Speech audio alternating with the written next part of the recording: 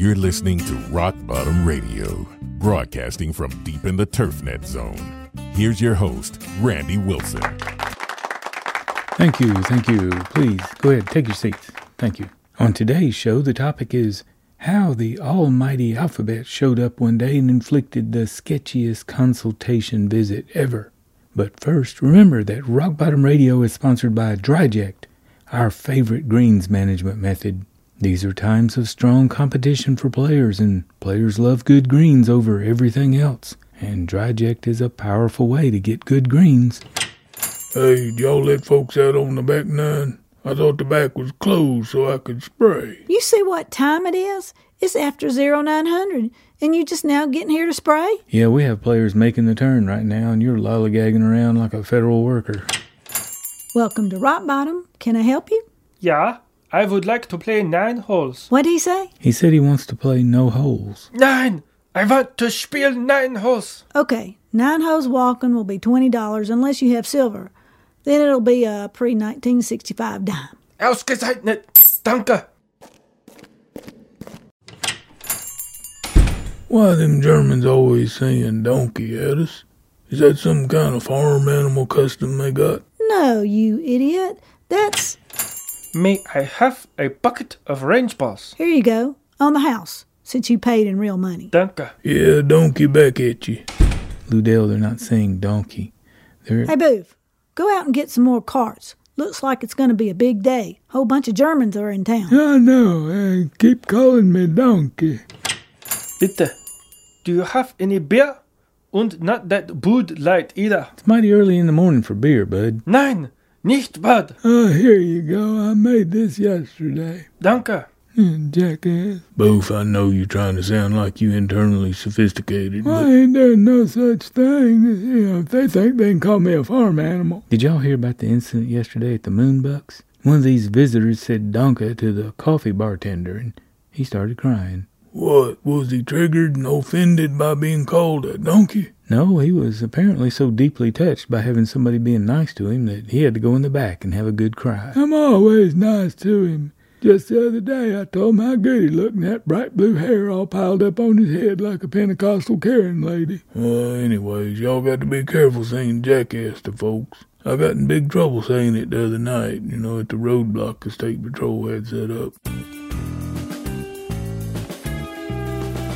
We got any more of that camel smile tea? Cletus, you better not be drinking my chamomile tea. Oh, Mama, it helps my nerves. Since I started playing that online game, I just been a wreck. What game? It's called Elwood's Ring. I can't get past this one part where Barf Scourge Bob shows up and hits me with an axe handle. Oh, you know there's an age limit to that, right? Well, I'm over 21. No, the age limit's 13. You too old for video games, you old fool. Listen, about next week's Women's Pro Tournament, we got quite a few entrants that appear to be menfolk, and our regular players are threatening to boycott us. No worries. Just take everybody's entry fee and tell them they have to pass a gender test on the first tee. Is that like the Are You a Real Woman test you administered to Booth last month? Yep. I just kick them in the jimmy with my steel-toe boots. Only takes one failing the test and the rest of them withdraw. Ain't you supposed to be doing a radio show right now? Oh, yeah, I forgot.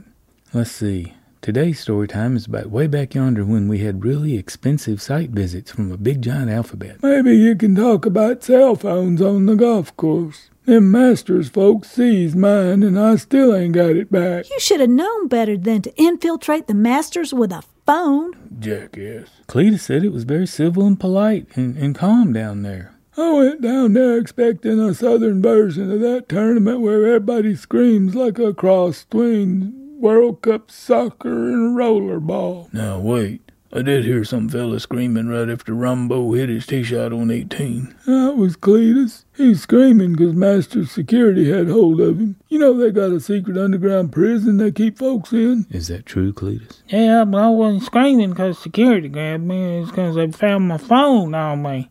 Had to go see an emergency rectologist. Speaking of cell phones, have you seen any junior golf tournaments lately? Them kids just walk along, head down, staring at their phones in between every shot. They don't talk to each other. They just stare at their hand. Well, why don't we ban phones at Rockbottom? That'd be stupid. The modern folks, they'd die. Willy, on the subject of dying, think you better forget about Storytime this month. They might send their enforcers after us if you reveal that deep, dark secret. Go ahead and tell it, Willie. I love deep, dark secrets. It's story time. Once upon a time, several decades ago, there lived a giant alphabet consultation guru who had somehow convinced board members and committee members and golf pros and course owners that only big giant alphabet consultation gurus knew how to run a golf course. And for only $600, the BGA would deploy a consultationist to visit the golf course, share their knowledge, and make suggestions. Now back then, $600 was a lot of money. We could buy a used Toro walk mower for that.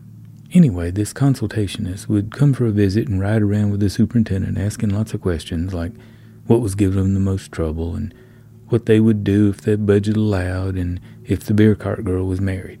No, I made that last one up. Sometimes he would even make a suggestion or two. Then shortly thereafter we would get a copy of his report, as would the Green Committee and the Pro and the President and the Cart Boys, and this report would consist mostly of everything I had said, only it was rewritten in science speak, as if it had been Consultation Fella's idea. I love story time. Hush up now, Boof. I'm working here. After about 3 of these little performances, I got somewhat irritated, especially when the green chair would say, "Why aren't you doing these things like the consultation guru suggested?" I would stupidly try to defend myself, saying things like, "But I told him that," which in hindsight probably sounded like, "I invented the internet," or "You've stolen my childhood." Finally, I changed tactics. The next time this alphabetic consultationist showed up, I rode around with him in a state of complete silence, answering his questions with, "I don't know, you tell me, you're the expert getting paid $900. The price kept going up all the time. That time, his report wasn't very solid, as he had to rely on his observations instead of gleaning all the information from me. I didn't encounter him again until I was working for a Japanese management company who had been told I was keeping the greens too wet, and they sent out for a hero. So along comes Alphabet Consultation Guru on his white horse to straighten me out. Truth is, I was keeping the greens wet. It was pure survival. Back then it was hot, during an actual warming period, not the contrived kind that never mind. Anyway, we had consistent 100-degree days, no rain, and I was trying to grow Old Bent on push-up greens made entirely of red clay. It was a Joe Lee design from 1972, originally intended for 328 Muda, and that was long before some insane type thought about growing bent in Atlanta. Oh, I could get percolation for a few minutes after using a hydrojack, but if I kept the greens dry, they turned to adobe bricks. In those days, we still had steel spikes of the 8mm variety, and when golfers walked across push-up dry clay, well, it sounded like steel on an asphalt runway. So on the day of the consultation, a guru guy began his presentation to a group of Japanese suits and me, and as we stood on the par 3 8th green, I interrupted him saying, "Alphabet Consultation Guru?"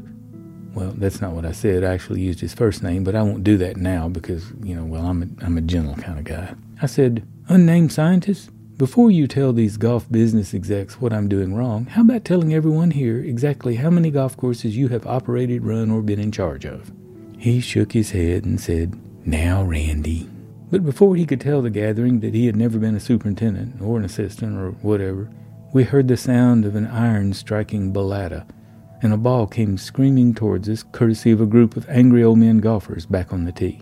As we scattered, the ball hit the green and ricocheted another 20 yards over the green, vanishing into the dark forest. You see, in preparation for the big visit, I had cut back the irrigation using the deep and infrequent method so adamantly preached in the church of the greens guru. Problem was, with adobe, while it might be infrequent, it ain't deep. Nothing could penetrate airless red clay, not even an anti-tank missile. Well, not long afterwards, that green was penetrated, but it was a 70-foot-tall pine tree dropped by a doofus with a chainsaw driving a branch about 13 feet into the center of the green. That's where Matt Jones and I coined the term deep pine air fight. After the old men golfers made 3 more attempts at killing us with Titleist, they approached me, flinging vile curses and threatening field amputations for making the greens too dry, too hard, and not green enough. The Japanese management company fellows were horrified, and they told me to immediately turn on some water. I was barely able to get the greens to recover over the next week, but Guru Guy's report turned out pretty good. He suggested the greens be completely rebuilt using actual greens construction methods, and the business suits went for it. Now, I had suggested this about 1,000 times and was ignored every time, but it's always that old maxim about the expert from afar having more credibility. I think that's in the Bible, the part about a prophet being without honor in his hometown or something. Unfortunately, when we were given the funds to bring in a greens rebuilder of great renown, the pro shop, clubhouse, tennis courts, and swimming pool cabal all threatened to revolt. Half of the money needed to rebuild the greens was given to the clubhouse, because everyone knows that people join a golf club because of the clubhouse, not the golf course. We were forced to rebuild in-house. Yes, it was traumatic, but it led to about half of the crazy stories contained in my book, The Greens of Wrath, which Brad Klein proclaimed to be completely untrue. I don't blame Brad. He was probably raised on northern golf courses, completely devoid of crazies, murderers, serial killers, and naked wackos. Now for the moral of our story. If you have to be consultized, get a private consultant who has been an actual superintendent with architecture or construction experience, because those big alphabetic collectives run closer to a Soviet farm philosophy than real-world golf. You know, those non-augustic maintenance budgets that most of us deal with. Anyway, tune in to Rockbottom Radio next month, where we will reveal another harsh reality of academia, that for every brilliant scientist like Dr. Keith Carnock at UGA, there are others, the kind unable to find their posteriors with both hands. Like the fellow who claimed to have invented a turf, but in reality, well, never mind. If you wait until next month, we'll tell you about the doctor whose greatest fear was curvularia. Every test he got hold of had curvularia. Eventually, I sent in tests of various kinds of grasses, including shag carpet, and they all came back with curvularia. I think he even pushed the idea for a vaccine.